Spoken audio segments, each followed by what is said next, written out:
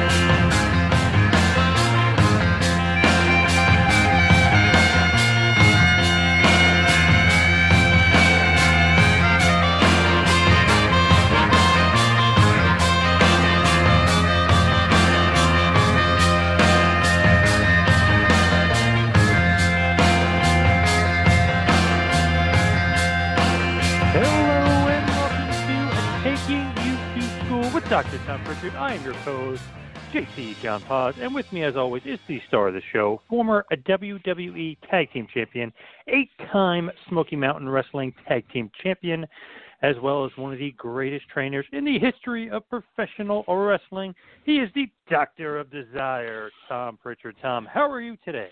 John, I'm doing great today, and it's always a great day here in Knoxville, Tennessee, and I can't wait to meet today, as I always do here in Knoxville. It's the Smoky Mountains, and I can't get over it, man. I'm still living in the most beautiful part in the USA, in my opinion, right now. So that's how I'm doing. I'm doing fantastic. You know what's interesting about Smoky Mountain and that area? Some of those guys that went there and wrestled there, they either come back or they never leave. You come back. Cornette never left that area. Glenn Kane Jacobs never left that area. There's something about that area that you just kind of fall in love with it. Yeah, I think it's not only the area, but it's the people in the area, which a lot of people are very nice, and they say grace, and they say, ma'am, if you ain't into that, then don't give a damn. It's like junior foot for you, by the way. And it's just a cool place to live. You have the mountains. You have a lot of really nice stuff to do here if you're into hiking, even if you're not, man. We got Dollywood, just a beautiful place to be. The University of Tennessee is here, and a lot of things to see, a lot of things to do. I love it, man. And you are fresh off of a big-time training seminar down in Winston-Salem, North Carolina, which is actually Ric Flair country, and I know you know that area quite well, but that's pretty cool. You had a big-time seminar, and obviously it's one of those things that you're going to continue to be doing going forward, aside from just JPWA. Well, yeah, I mean, it's very, very cool when people want to call and see if we're available to do a seminar, and I am doing another seminar in 2021 in Altoona, Pennsylvania, and one in Nitro, West Virginia. So I'll have more information about that as we go along. But actually, the Nitro, West Virginia camp is on January 16th, and Altoona, Pennsylvania, will be on January 10th. It's a Sunday. So a lot of things are happening. I have something else scheduled even farther down the road, but it's exciting. We have our January class starting up as well, and looking forward to it, man. It couldn't be any worse than 2020, but 2021's got to be a turnaround year for everybody, I hope. God, I hope so. 2020 was awful. Every shape and however you want to word it or say, 2020 was probably the worst year of all time. Yeah, I would go ahead and say that. We can go ahead and put that as the worst year of all time. Kind of like they say it's the greatest card of all time, the greatest show of all time. We'll say 2020 has been the worst year of all time for anybody, I would say. State that you could say is maybe the greatest state of all time, and I know you think this.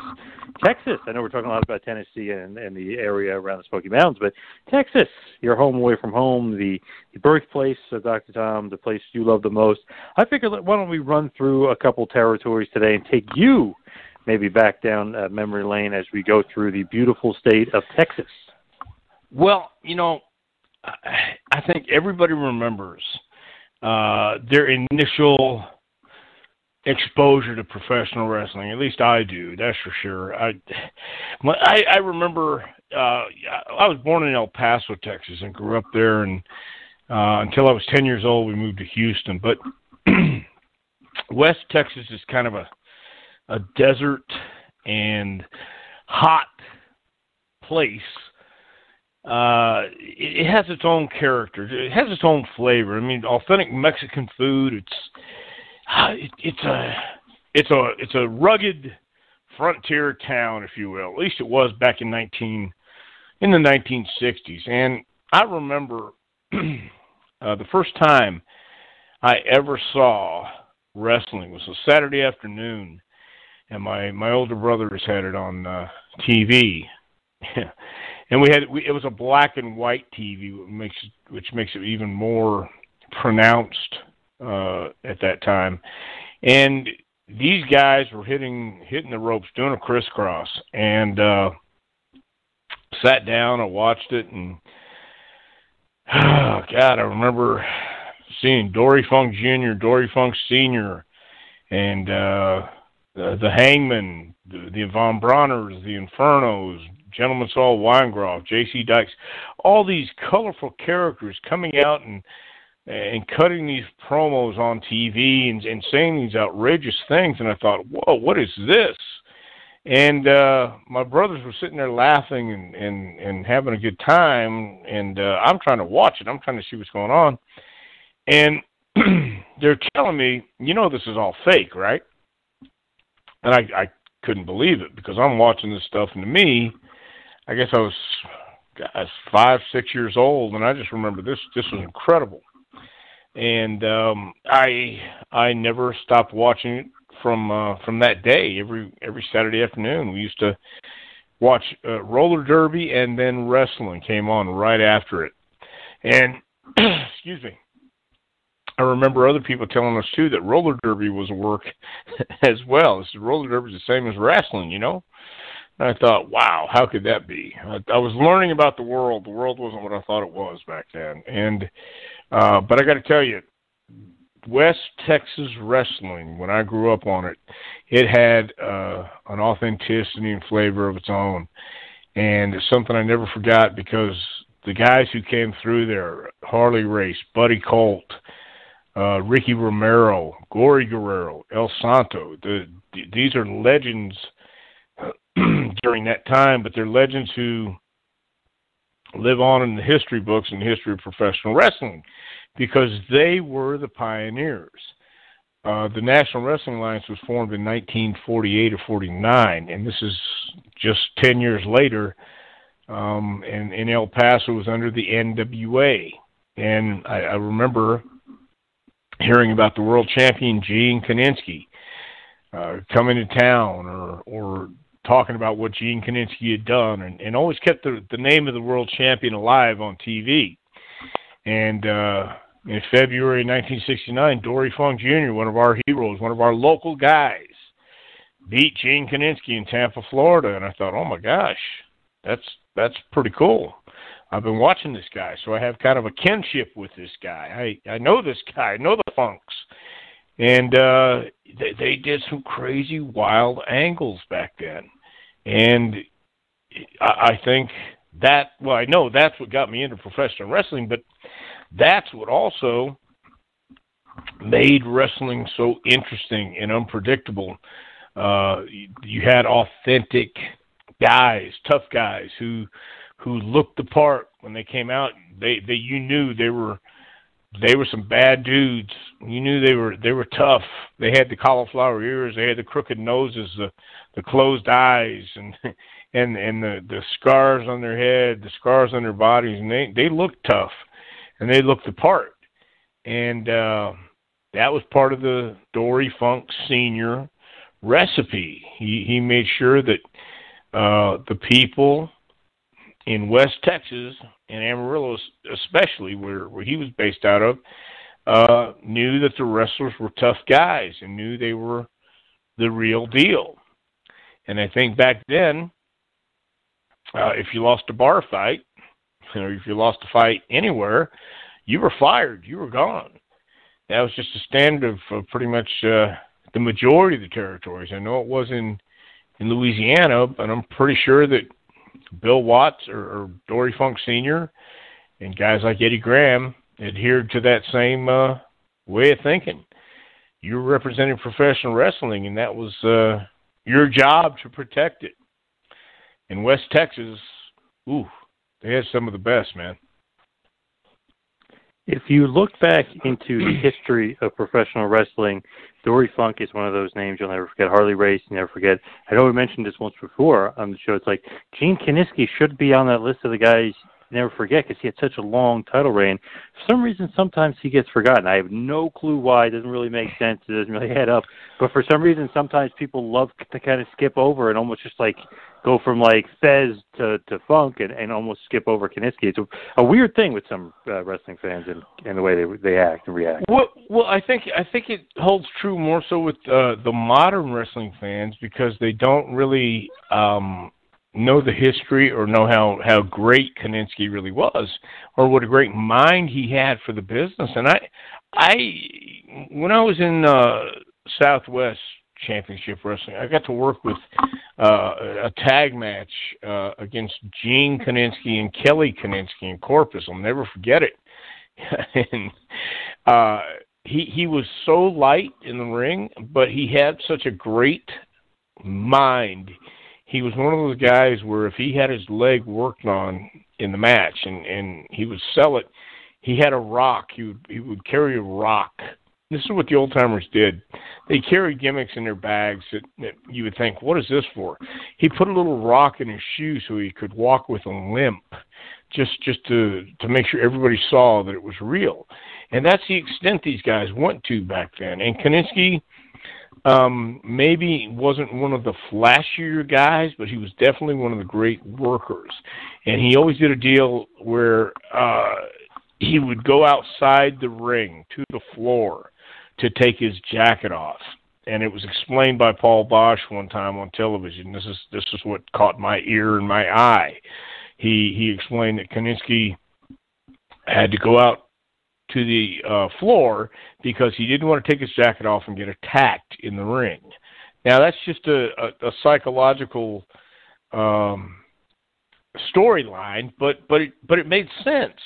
And those little details that nobody really cares about these days is what made Kiniski so special. And I don't think he's really talked about or known too well these days because I don't think anybody really touts his name or puts it out there too much for whatever reason. But he was big in St. Louis. He was a hell of a draw at one time. And after 3 years of holding the title, I've read the stories, heard the stories that he started thinking, this is for the birds. The champion's supposed to work 3 weeks on, 1 week off, and come to find out what you had the title. The NWA had you booked even on your week off. So Gene was ready to give it up.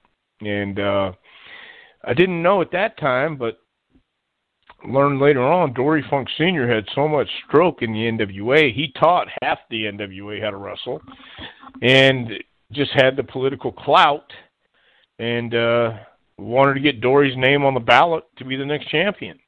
And in those days, it was voted on. Who the champion was going to be. So, we happen to be watching some of the greatest talent in the world come through West Texas and stay a while and later on, learn that they were the top names in the business. Didn't know how lucky we were at the time. Knew we got to see some great workers that would come through Texas, West Texas, and East Texas. And I don't know that Memphis or places like that got Johnny Valentine or Wahoo McDaniel or guys who really made their mark in the business. They got Terry Funk on occasion, and they got some other guys, but I remember just seeing some of the greatest professional wrestlers and some of the greatest angles ever in West Texas and East Texas, by the way. So, Southwest Championship Wrestling, Joe Blanchard, how did you kind of make your way into that territory? Well, that was when I was coming back from Los Angeles, coming back home. Paul Bosch had hooked up with Joe Blanchard. He had broke away from the Dallas booking office at that time, and Joe was booking San Antonio. Man, I don't remember how I think I called Paul, and he booked me back in, and Buck Robley was booking at that time, I think, and I'd known Buck when I first started out. So, however it was, I don't recall exactly how I got my foot back in the door, but that's kind of how it happened. And yeah, they had good talents. It was a nice territory to go to, and Gino Hernandez, Tully, Chavo Guerrero, Tiger Conway Jr., and Manny Fernandez were all guys that I looked up to and was around and learned bits and pieces about and from. So that I don't remember exactly how I got back, but I got back. And one of your first matches there, all the way back in 1981, you wrestled Dirty Dick Slater. Definitely has a reputation of being one of the toughest guys in the business. Did you get that from Dick Slater? Well, yeah, I certainly did. But Dickie was always good with me. He didn't. He got upset with me because I was rushing in the ring, but we all rush when we're starting out. And he came back and told me I was like a nervous old whore, and just relax, chill out there, damn, because I was rushing, man, and I threw up. I threw up, not a whole lot, but I actually threw up. And Slater was a tough guy, no doubt. In fact, we had a 2-ring battle royal, or I'm sorry, it was a tournament, a 3-day tournament, and all guys from all over the country were coming in. Vern Gagne had sent a guy named Evan Johnson down. You ever heard of Evan Johnson? I think, if I remember correctly, you were telling me a story. This was like many, many months ago. You told me some story where I think Evan Johnson thought he was a tough guy, or thought he was like legit, but maybe maybe he wasn't so legit. Yeah, he was legit, like amateur Olympic. Okay. Substitute or whatever, alternate, whatever you call them, and Dickie was the booker at this time, and he booked himself with Evan Johnson, and Vern had come down, and oh my gosh, it was Slater was trying to work with the guy, but the guy didn't understand his role. He thought he was this Olympic great wrestler, and this is professional wrestling. It's entertainment. It's a different thing, and this guy didn't get it. And Slater came back a little upset, and Johnson came back a little upset, and Dickie said, "What was that out there?" So you tried to eat me up out there, and Dickie said, "Well, I'm about to eat you up in here," and popped him and grabbed him, and they went back into the little dressing area of the hockey dressing room, and Dickie was gonna hurt him, but we pulled him off. Remember, it was myself and Chavo, and Manny was there, and we had pulled him back, and Dickie was a pretty tough guy, man. He really was. Definitely has a reputation of being one of the toughest guys, not to be messed with. That is for sure. Talking to many of the other wrestlers. Well, there's a story about Slater in Atlanta. There's a nightclub called D Ford's, and Wahoo had gotten to a fight, I believe it was, or however it came about, and the guy pulled the gun. Wahoo took the gun away from the guy and slapped him with it or hit him with it, and the gun went off and hit Slater in the leg, and he worked the next night. So, the stories like that were circulating more and more, about Slater and Harley and Wahoo, and I don't know if Flair had any guns pulled on him, but it was a different breed of cat back then. The other guys in this territory, there was great names you mentioned, but Kelly Kiniski sticks out because obviously Gene's son, who kind of didn't go on to big fame, but known as being a good worker, known for being the roommate of Tully Blanchard when they went to West Texas State together, and was on the football team, great athlete, great wrestler. How come he didn't kind of make it further than you would think? Well, I tell you, I worked with Kelly a few times, and in Beaumont, Texas, Kelly gave me a forearm and split my chin wide open. I got 8 stitches in my chin. I think he just I don't know if he had the passion or temperament. I mean, he was a great guy, but going out in the ring, he was just all over the place, and you have to relax. And I don't know that he ever did or ever loved it, and was around guys during that. At that time, it was like chaos. And it was a tornado going on in the business. I mean, there was a lot of things that were happening, and you had to be on your toes a lot, I guess, and to stay away from the late nights and early morning crowd. And I don't think Kelly really clicked with it and loved it as much as a lot of other guys did. I mean, living on the road isn't for everybody, and being in a different town every night, or not making a whole lot of money in the beginning can get a little tiresome for some people. So I understood that, man.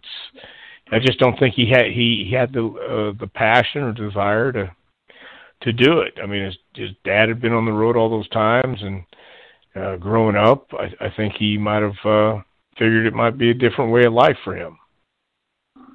Joe Blanchard, the promoter, known as being a great promoter, had TV before a lot of other places had TV, and a lot of other people had TV.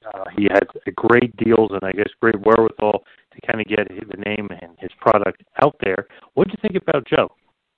I like Joe. Joe was a good man. He really was. And he was always nice to me. In fact, Tully was always nice to me in the beginning. He really was. He's never been anything but great to me. So Joe was a good man, but, Tully could rub people wrong, and I could see why. I could see how, but I wasn't in a position to cause him any grief, and, therefore he was cool. Yeah, but Joe was always a nice man. Joe, I think, was always looking for young talent and be able to give them an opportunity, and he did. So I'm very grateful for Joe Blanchard. What's interesting about Tully is you think about him and his career and where he went, what he did, obviously the Four Horsemen. I was looking through because he mentioned something to me a while ago about how he held the most wins ever, Dusty Rhodes. So I'm like, it's got to be Flair. So I went and I looked, and I was like, wow, Tully really had the most wins over Dusty. It was crazy how many wins he had over him, and like to get the heat and stuff. But what was the relationship between like Dusty and Tully? And you know what I mean? Because it seemed like they wouldn't get along or they wouldn't have this good relationship, but he kept getting wins over him. Well, I believe it was Joe Blanchard who really gave Dream his first break, and I don't think Dream ever forgot that. For all the negative things anyone has ever said about Dusty Rhodes, the one thing I don't think people have stopped to think about was how loyal he was, and especially for the people in his early days. He and Murdoch were friends from way, way, way back in the early times. And Joe Blanchard was a guy who gave Dream a lot of breaks and opportunities. And I think it just carried over with Tully. And, Tully was a great worker and could get legitimate heat. People knew when you looked at him and when he talked, you just got that sense that he was a cocky, arrogant, spoiled brat. And he might have been, and no doubt, you have to be full of yourself. You have to believe in yourself if you're going to be that top guy. And Tully believed in himself. Tully was everything he said he was. I mean, he's talked about the Horsemen was organic. They liked hanging out with each other because they all did the same things, and they all wanted to be in the spotlight, and they all wanted to live that life, and not everybody's cut out for that life. I mean, you have to once again, talk about being the part. Those guys were the part. You had Arn, Tully, Flair, JJ, and they all had specific and deliberate personalities that fed off each other. And there was a mystique about them. And even in the bars and in the clubs and places that people would see them, they never lost that aura and perception that they were somebody special. So I think Dream felt that too. You know, Dusty always believed in himself and always believed he was a star. And I think he appreciated other people who believed that too. So I think that was kind of the connection there. They were both stars. They both believed it. They both knew it and wanted it. And that's a big thing. You mentioned Manny Fernandez. What's kind of your opinion on him? Because everyone, you know, you hear different things, like he made a little crazy, or, you know, did he really serve in Vietnam? All this other like crazy stuff you hear about him. What's kind of your story and your history with Manny? You know, Manny was certainly crazy, but I love Manny. I really do. He and Chavo and Tiger took me under their wing when I got there, and they really took care of me. And for all his craziness, Manny is definitely passionate and he can be compassionate too to someone and help you out. And he has certainly got some war stories, and I've been there when he's been in those bar fights, and I've been there when he's been completely crazy.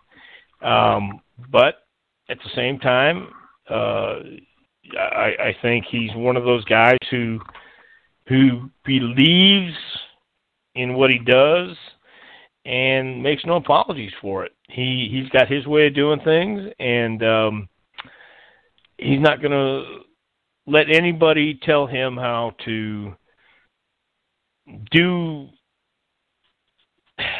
He's going to do it his way. I'm trying to find the words because Manny's been good to me for as long as I've known him. But Manny is also one of those guys who won't back down when sometimes he should back down. And I only say that because there's no point in arguing with somebody when you're outnumbered. How about that? And Manny would. He didn't care how many people or how many weapons you had or what you had. He was just that bull-headed, strong-willed guy. And I've heard all the rumors. I've heard people tell me stories, but I only know what I know from Manny, and I've seen him through the years. I saw him 2 years ago at the ECW arena for the convention, and he was Manny, and he's the Manny I've always known. So, but I love Manny. He was always great to me. So how long were you supposed to stay in Southwest? Because it seems like you're only there for maybe like, I don't know, 6 months or so, or it doesn't seem like it's that long of a period of time. Were you supposed to be there for longer, and was it actually longer? Well, I don't know. I remember Jim Barnett came in, and he asked for me and Gino and I think one other person to go to Atlanta. And that was the beginning of a strange trip. And so I was there for not a long time, but long enough. And then Jim, I remember Jim coming through. I met him, and got told that this was when Buck was booking, though. So Buck Robley was booking at this time, and told me that Barnett wanted me in Atlanta, and I was supposed to be there on a Saturday for TV, and I did. Why was it such a strange trip? It was a strange trip. It was there was a lot of things that happened along those that way, though, that path in San Antonio to Atlanta. And those are things, John, that I think I've talked about in the past, but there are also things that I've long taken out in the desert and buried, and to dig them up would probably get me in way too much trouble and way too much energy to even expound on it. But suffice to say, whatever happened then led me to where I am today. So it was I liken it to being at sea for over 40 years, and you weather the storms, the good days, the bad days, the waves, the mirages, the illusions, and almost drowning, being thrown off the ship, swimming back, getting on, having those really cool, calm days, and all of a sudden the storm comes coming down, and man, I don't know when we all swam out of it, but 2020 and the year or the whole 2000s really saw a whole attitude change in the business. And when I first went to Atlanta, I met Tommy Rich, I met Tommy before, but I met Brad Armstrong and the Armstrongs, Buzz Sawyer. God, man, just a whole cast of Paul Orndorff, whole cast of characters, and the Falcons' Rest was. I wish I could describe it in adequate, colorful terms, but the Falcons' Rest was just a rundown 2-story apartment building furnished for the boys who were staying there because we were on the road so much. You weren't going to live there you weren't going to be there very much. So just a place to drop your stuff, take a shower when you are around the Atlanta area, and do your thing. But man, at that time in the business, it was crazy. Let me say that. And I think the whole world was going crazy at that time. It was the 80s. You had a bunch of young guys, and with no limits and no rules, and everybody was going 100 miles an hour. So, but again, some people came out great and some people didn't. And I would change a few things, but for the most part, it was a great time. It was a good time. And for everybody out there who wants to hear more about Georgia and that awesome hotel, motel, apartment building you guys stayed at, we have an episode purely on Georgia Championship Wrestling, which is an awesome episode to go back and look at. You talk about Bud Sawyer a lot in that. You talk about Kevin Sullivan. Talk about Chuck Donovan, Eddie Mansfield, the whole cast of characters. So please, I implore you to check out the archives for our episode on Georgia Championship Wrestling. Now, wait, did you guys talk about the Falcons' Rest? We did, yeah. Oh my God. Ooh. Oh my God! It's not there anymore. It's in Hapeville, Georgia. That's where it was, and it was right down the street from the original Dwarf House, Chick-fil-A. And I'll never forget this because I've looked for it ever since. But Brad Armstrong and Tommy Rogers, myself, maybe Scott Armstrong was there with us as well. And Brad ordered a hot brown. Have you ever had a hot brown? No. What the hell is that? Right, exactly. I've looked it up, and I still can't tell you what it is, but I know I've had it at the Dwarf House, and I've never seen it anywhere else. I've asked, and nobody else knew what it was either, and I looked it up on the internet, and it's something to do with ham, and it's covered in cheese and all this other stuff, man, but it's delicious, and I've never had it since. That was 1982, I believe, 1981 or 82. And, so Hapeville isn't the greatest part of Atlanta, I'll say that. It had some nefarious underlying shadows running around at times, but again, we weren't there a whole lot. I feel like a hot brown is something that when we were younger, we'd put in a brown paper bag, burn it, ring somebody's doorbell, and run. I feel like that's what you guys in the East would do. That's who you Northeast. That's the difference between the South and the East here, man. Northeast. But yeah, no, it was. Look it up. I'll have to look it up in a little bit here. But it was really good stuff, man. Really good stuff. But the Falcons' Rest was famous. Or infamous. Let's say it was infamous. Mm. Yeah, because you never knew what you were going to get when you walked in. So when you look back at your career, though, and just go through, we've talked about Mid-South, we've talked about Houston wrestling, but how come you never really wrestled for world class? The only thing I could find was one match. You and Thor were defeated by the Fantastics, but it was in '85, also when you were wrestling for Mid-South. So how come you didn't wrestle for world-class more. And, of course, I believe if anybody doesn't know, Thor, a.k.a. Nails, a.k.a. Kevin Kelly, one of the greatest characters of all time. Sure. Well, I knew Kevin from Oregon. Well, I never, the Von Erichs, I was a Paul Bosch guy, I guess is the best way to describe it. And when Paul took over for Morris Siegel in 1967, Morris had the booking office in Texas, in East Texas, and they were booking out of Houston. And when Paul took over, Fritz took the booking office. I don't know the particulars or circumstances, but prior to this, even when Morris Siegel was promoter in Houston, and they were having a war with Dallas, the Sportatorium apparently burned down twice. And there were suspicions and rumblings and rumors and innuendo, to borrow a phrase, that the Houston office might have had something to do with it. Never been proven, just always speculation.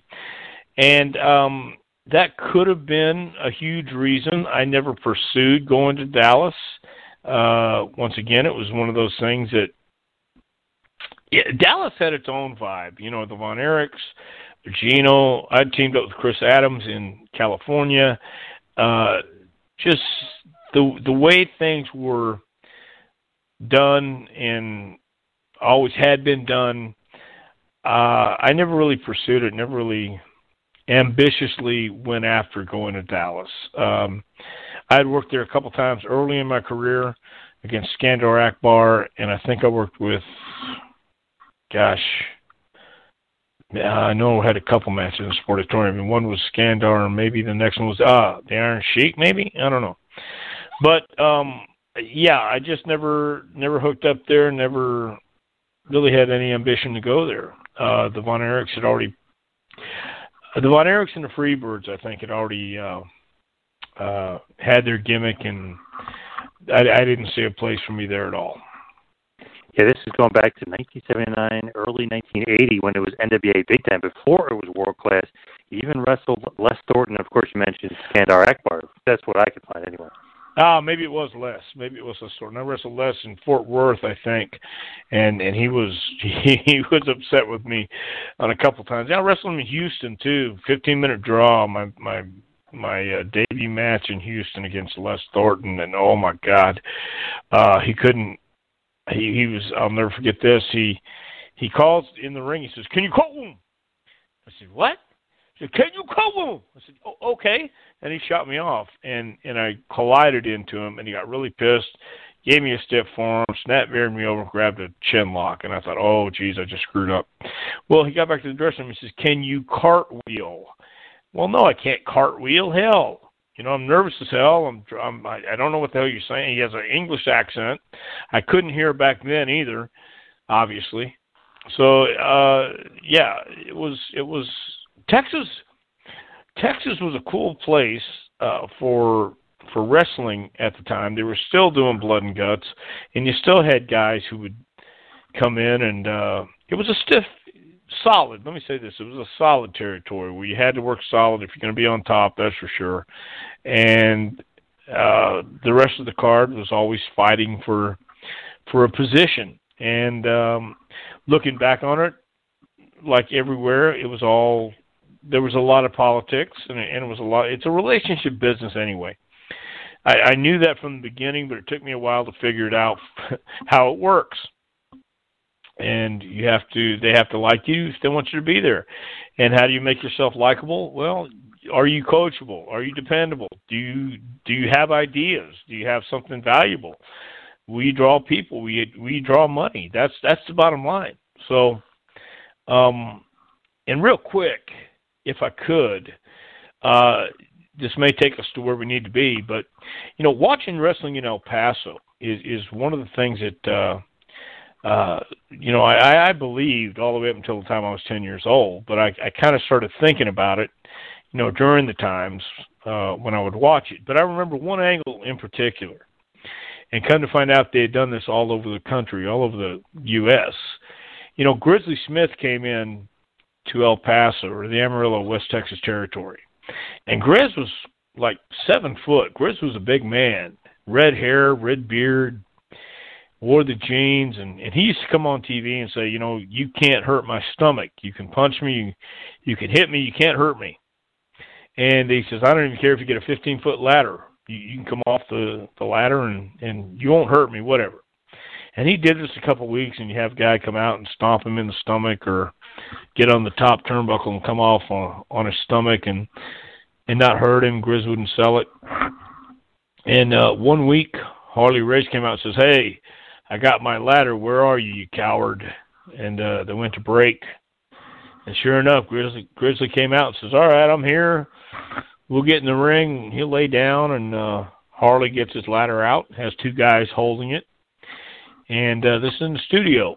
And Nick Roberts says, ladies and gentlemen, we need complete silence.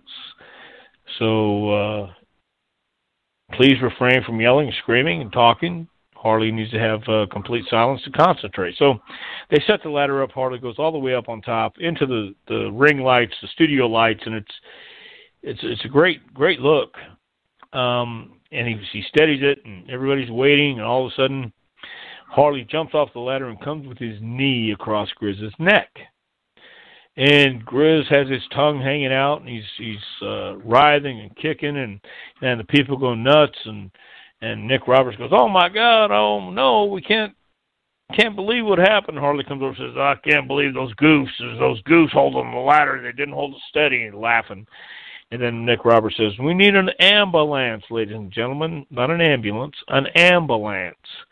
And they got the ambulance, and they rolled that door up in the back of the studio and showed Grizz with his tongue hanging out, put him in a neck brace, and put him in the ambulance and took off. Well, this is in '69, and we're about to move to Houston. And I want to know what's happening with Grizzly Smith. And a friend of my mom sends me the newspaper clippings every week in Houston. And every week in that newspaper clipping, they would say something about Grizzly Smith is still recovering. We don't know if he'll ever wrestle again, but he's still looking for revenge on Harley Race. And we're watching Houston wrestling now, and Wahoo McDaniel's there, Johnny Valentine is there, and Gary Hart, the Spoiler, and all kind of new wrestlers. And we're watching on TV. And Paul Bosch says, next week, ladies and gentlemen, returning to action will be Grizzly Smith to get revenge on Johnny Valentine for coming off the second rope with his atomic skull crusher with his elbow across Grizz's neck. And this was the same time that Harley had come off the ladder in El Paso on Grizzly Smith. And the next week I get a clipping from the lady that says Grizz is returning to El Paso to get revenge on Harley Race for coming off the ladder across his neck. So I asked Grizz about that years later when I was working in Louisiana, and he said, yeah, I had a 6-week tour of Japan, and we did the angle in both places. He's working both territories. And but I remember saying that, and that's what kind of made me go, maybe there's something more to this than I think there is. And but it fascinated me even more because I thought, how could they get away with that? But, of course, there was no Internet. The only way you would know is if people were sending you clippings and results from the next town.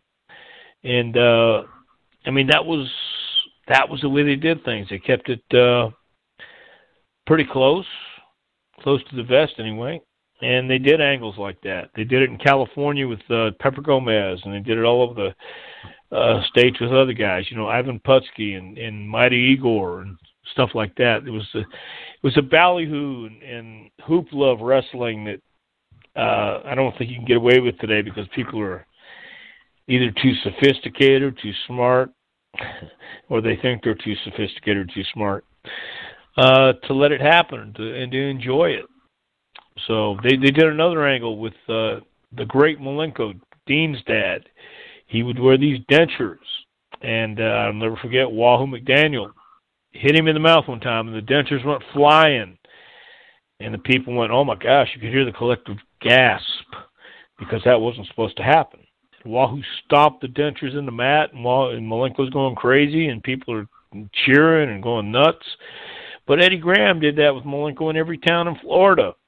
So you were able to do it back then because the information highway wasn't around, and not too many people knew what was going on except what was happening in their town, their little bubble of the world. So,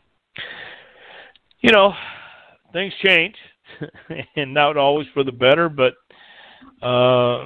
sometimes you just got to accept it. That is awesome, and I just wanted to randomly bring up, because we kind of were talking about Nails, a.k.a. Kevin Kelly. He was Thor at this point, your partner.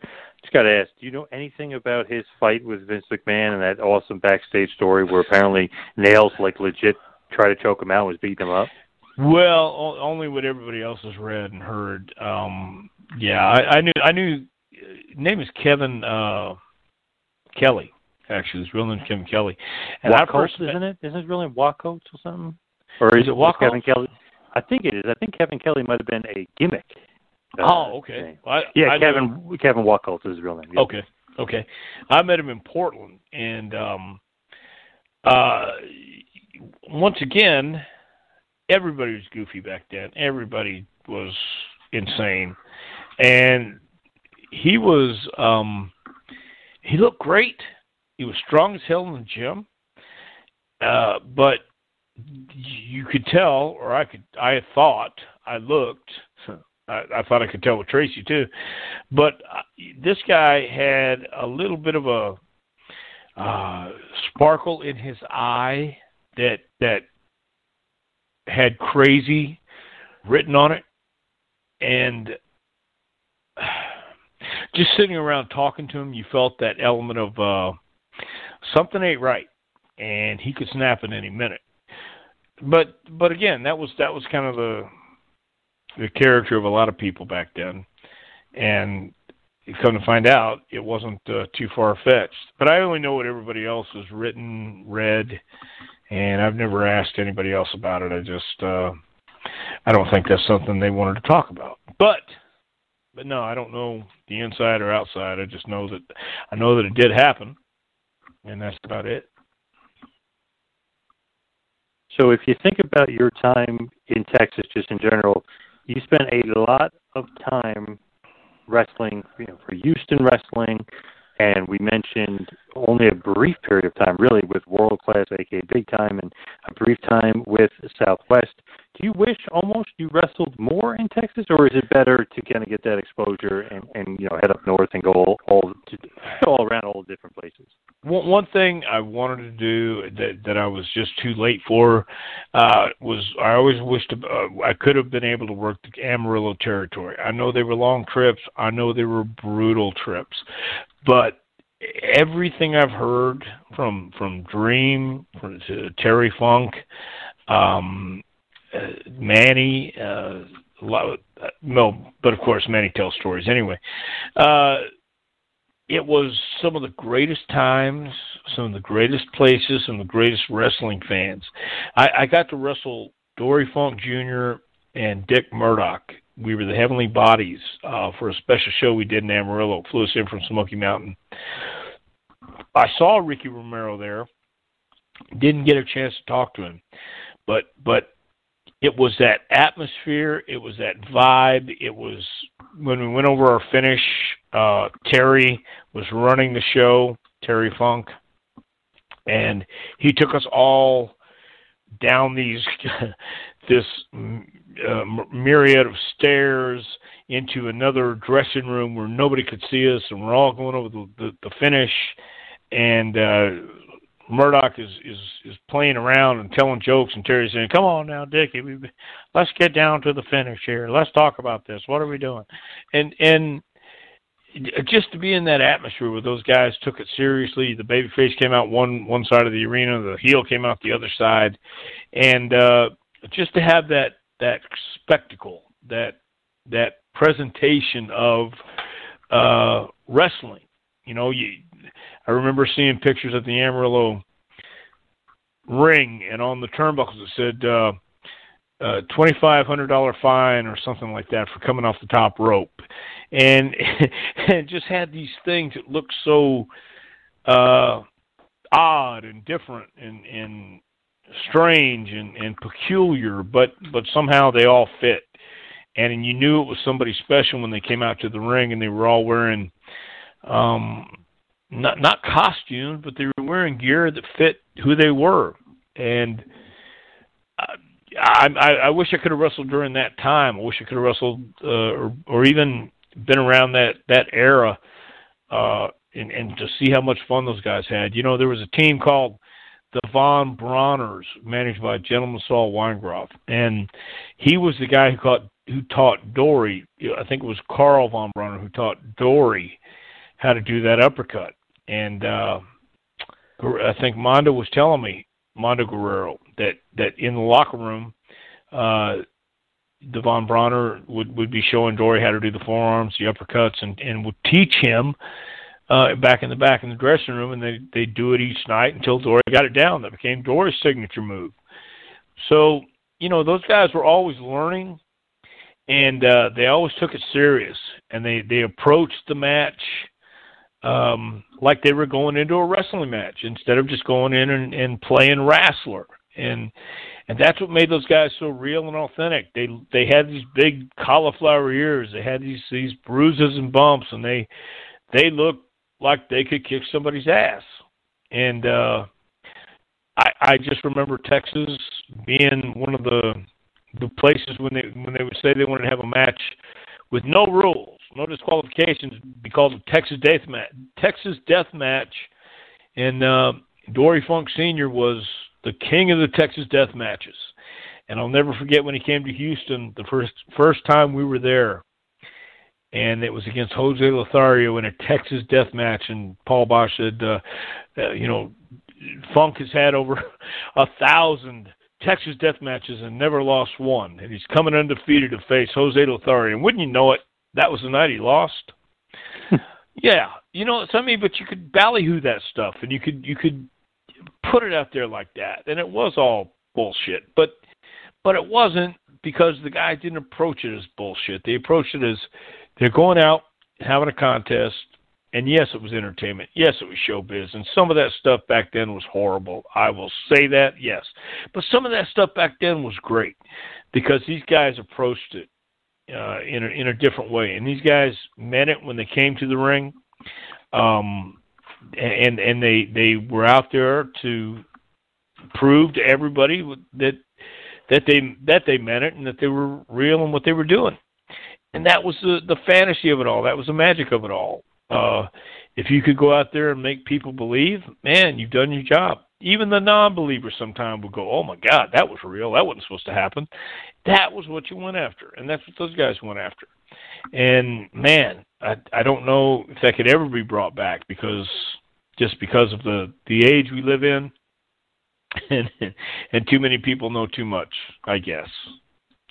But I'm glad, to answer your question, I guess, I'm glad I got to wrestle in Texas. I'm glad I got to also travel. I always wanted to travel.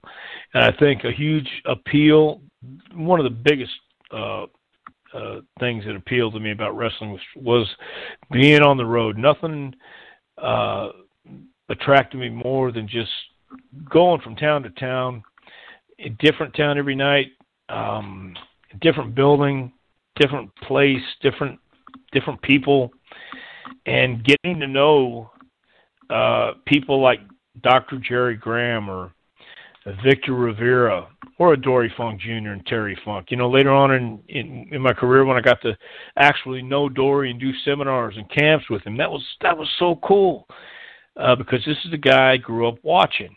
And then to get to know him and Terry, and to get to know some of the other people I watched and really enjoyed, was great. So that was the appeal. I didn't want to be or live a normal life. I didn't want to do that 9 to 5. I never wanted to have a job, and thank God I didn't have to. And in Texas, I mean, Texas is a different place altogether. I mean, it really is. It's got its own attitude. It's got its own place, and I think they're going to make it a country pretty soon. I'm pretty sure they're just going to break off from the U.S. At least that's what I hear. Oh, who is, just curious, all-time favorite wrestler? I've got to say, in the beginning, it was all the Funks. It was Terry. It was Dory. It was Dory Funk Sr. But my favorite wrestlers over the years, growing up, would have to be the Funks, the Johnny Valentines, the Wahoo McDaniels. My favorite wrestler of the modern era, Ric Flair. I have a lot of respect for what he's done in the ring, for what he's done in the business, and for his love of the business and his never-ending passion, and still wanting to get in there, and still wanting to be a part of it. Of course, The Undertaker is another guy who, no matter what, every time I would watch his entrance, I remember in Madison Square Garden when he wrestled Kane, I went out into the garden. I went out to watch The Undertaker's entrance because it never got old. It was one of those things like a concert that you just, if you didn't get goosebumps, then you were in the wrong place. That's just the way I felt. And even as a performer, I would just watch The Undertaker walk out, take his time, let it absorb, and there was nothing like it. And he's got to be one of my favorites as well. So I have a lot of, I guess I have a lot of favorites, man. But I guess the ones that first affect you as a kid are the ones that stay with you forever. At least it did with me. But Taker and Flair of the modern era, I'd have to say, two of my favorites. Nice. I always feel like you're right. It's like the guys when you're growing up. For me, Hogan is like untouchable. And I'm sure some other people are like, oh, Hogan, screw him. But to me, he's always an untouchable guy because you're growing up. And even Flair, too, to a certain extent.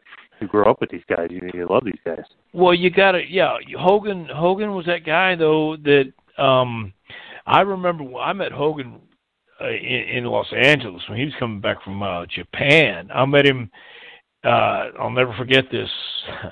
The Olympic Auditorium had these, he went down some stairs and then the real narrow hallways, and both ends of there were two hallways, and both ends had dressing rooms, and I would walk in and go to the left, and Hogan was walking out of one, and a couple other people walking out of one too, and introduced myself.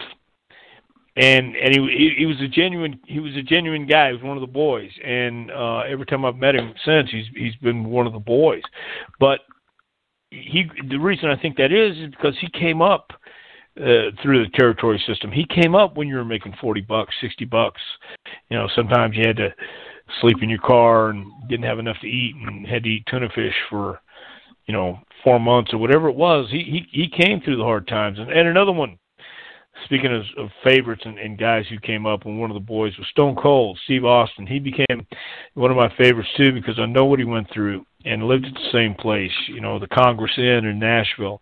But Hogan never lost sight, for the boys anyway, I think, as rich and famous and well-known as he got, he had to do what he had to do.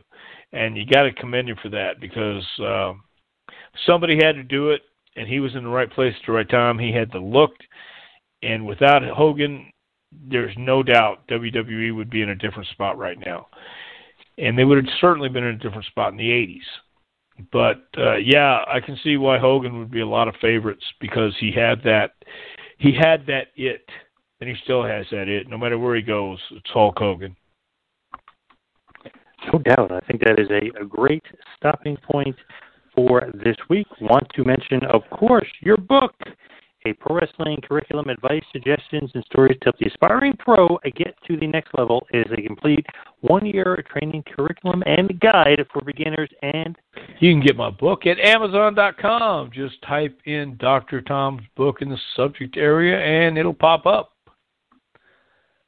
As far as Pro Wrestling Tees, you can go to ProWrestlingTees.com. You can go to Dr. Tom, his page, and get a shirt. I love the Wanted Dead or Alive. Or you can go to JPWA and get a JPWA shirt on ProWrestlingTees.com. You can also go to Patreon, where a Patreon has been set up. You become a patron and support the JPWA on there.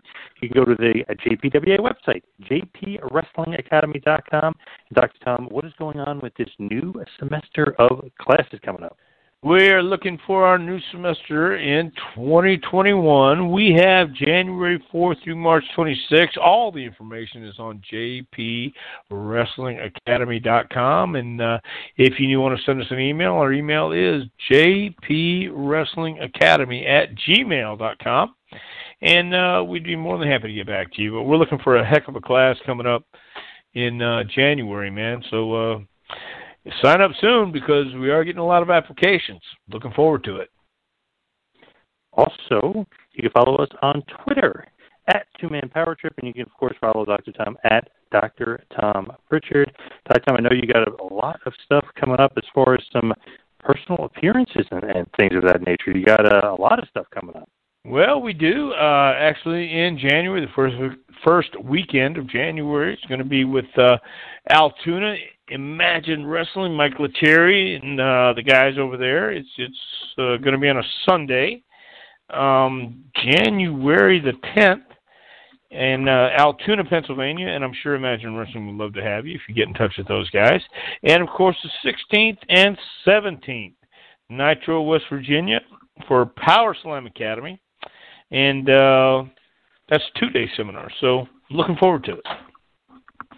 Nice. Good stuff, as always. Dr. Tom, I'd like to thank everybody for joining us this week and every week right here on Take You to School with Dr. Tom Pritchard. We'll see you next week, folks. Thanks for listening to the Two-Man Power Trip of Wrestling. What the world is downloading.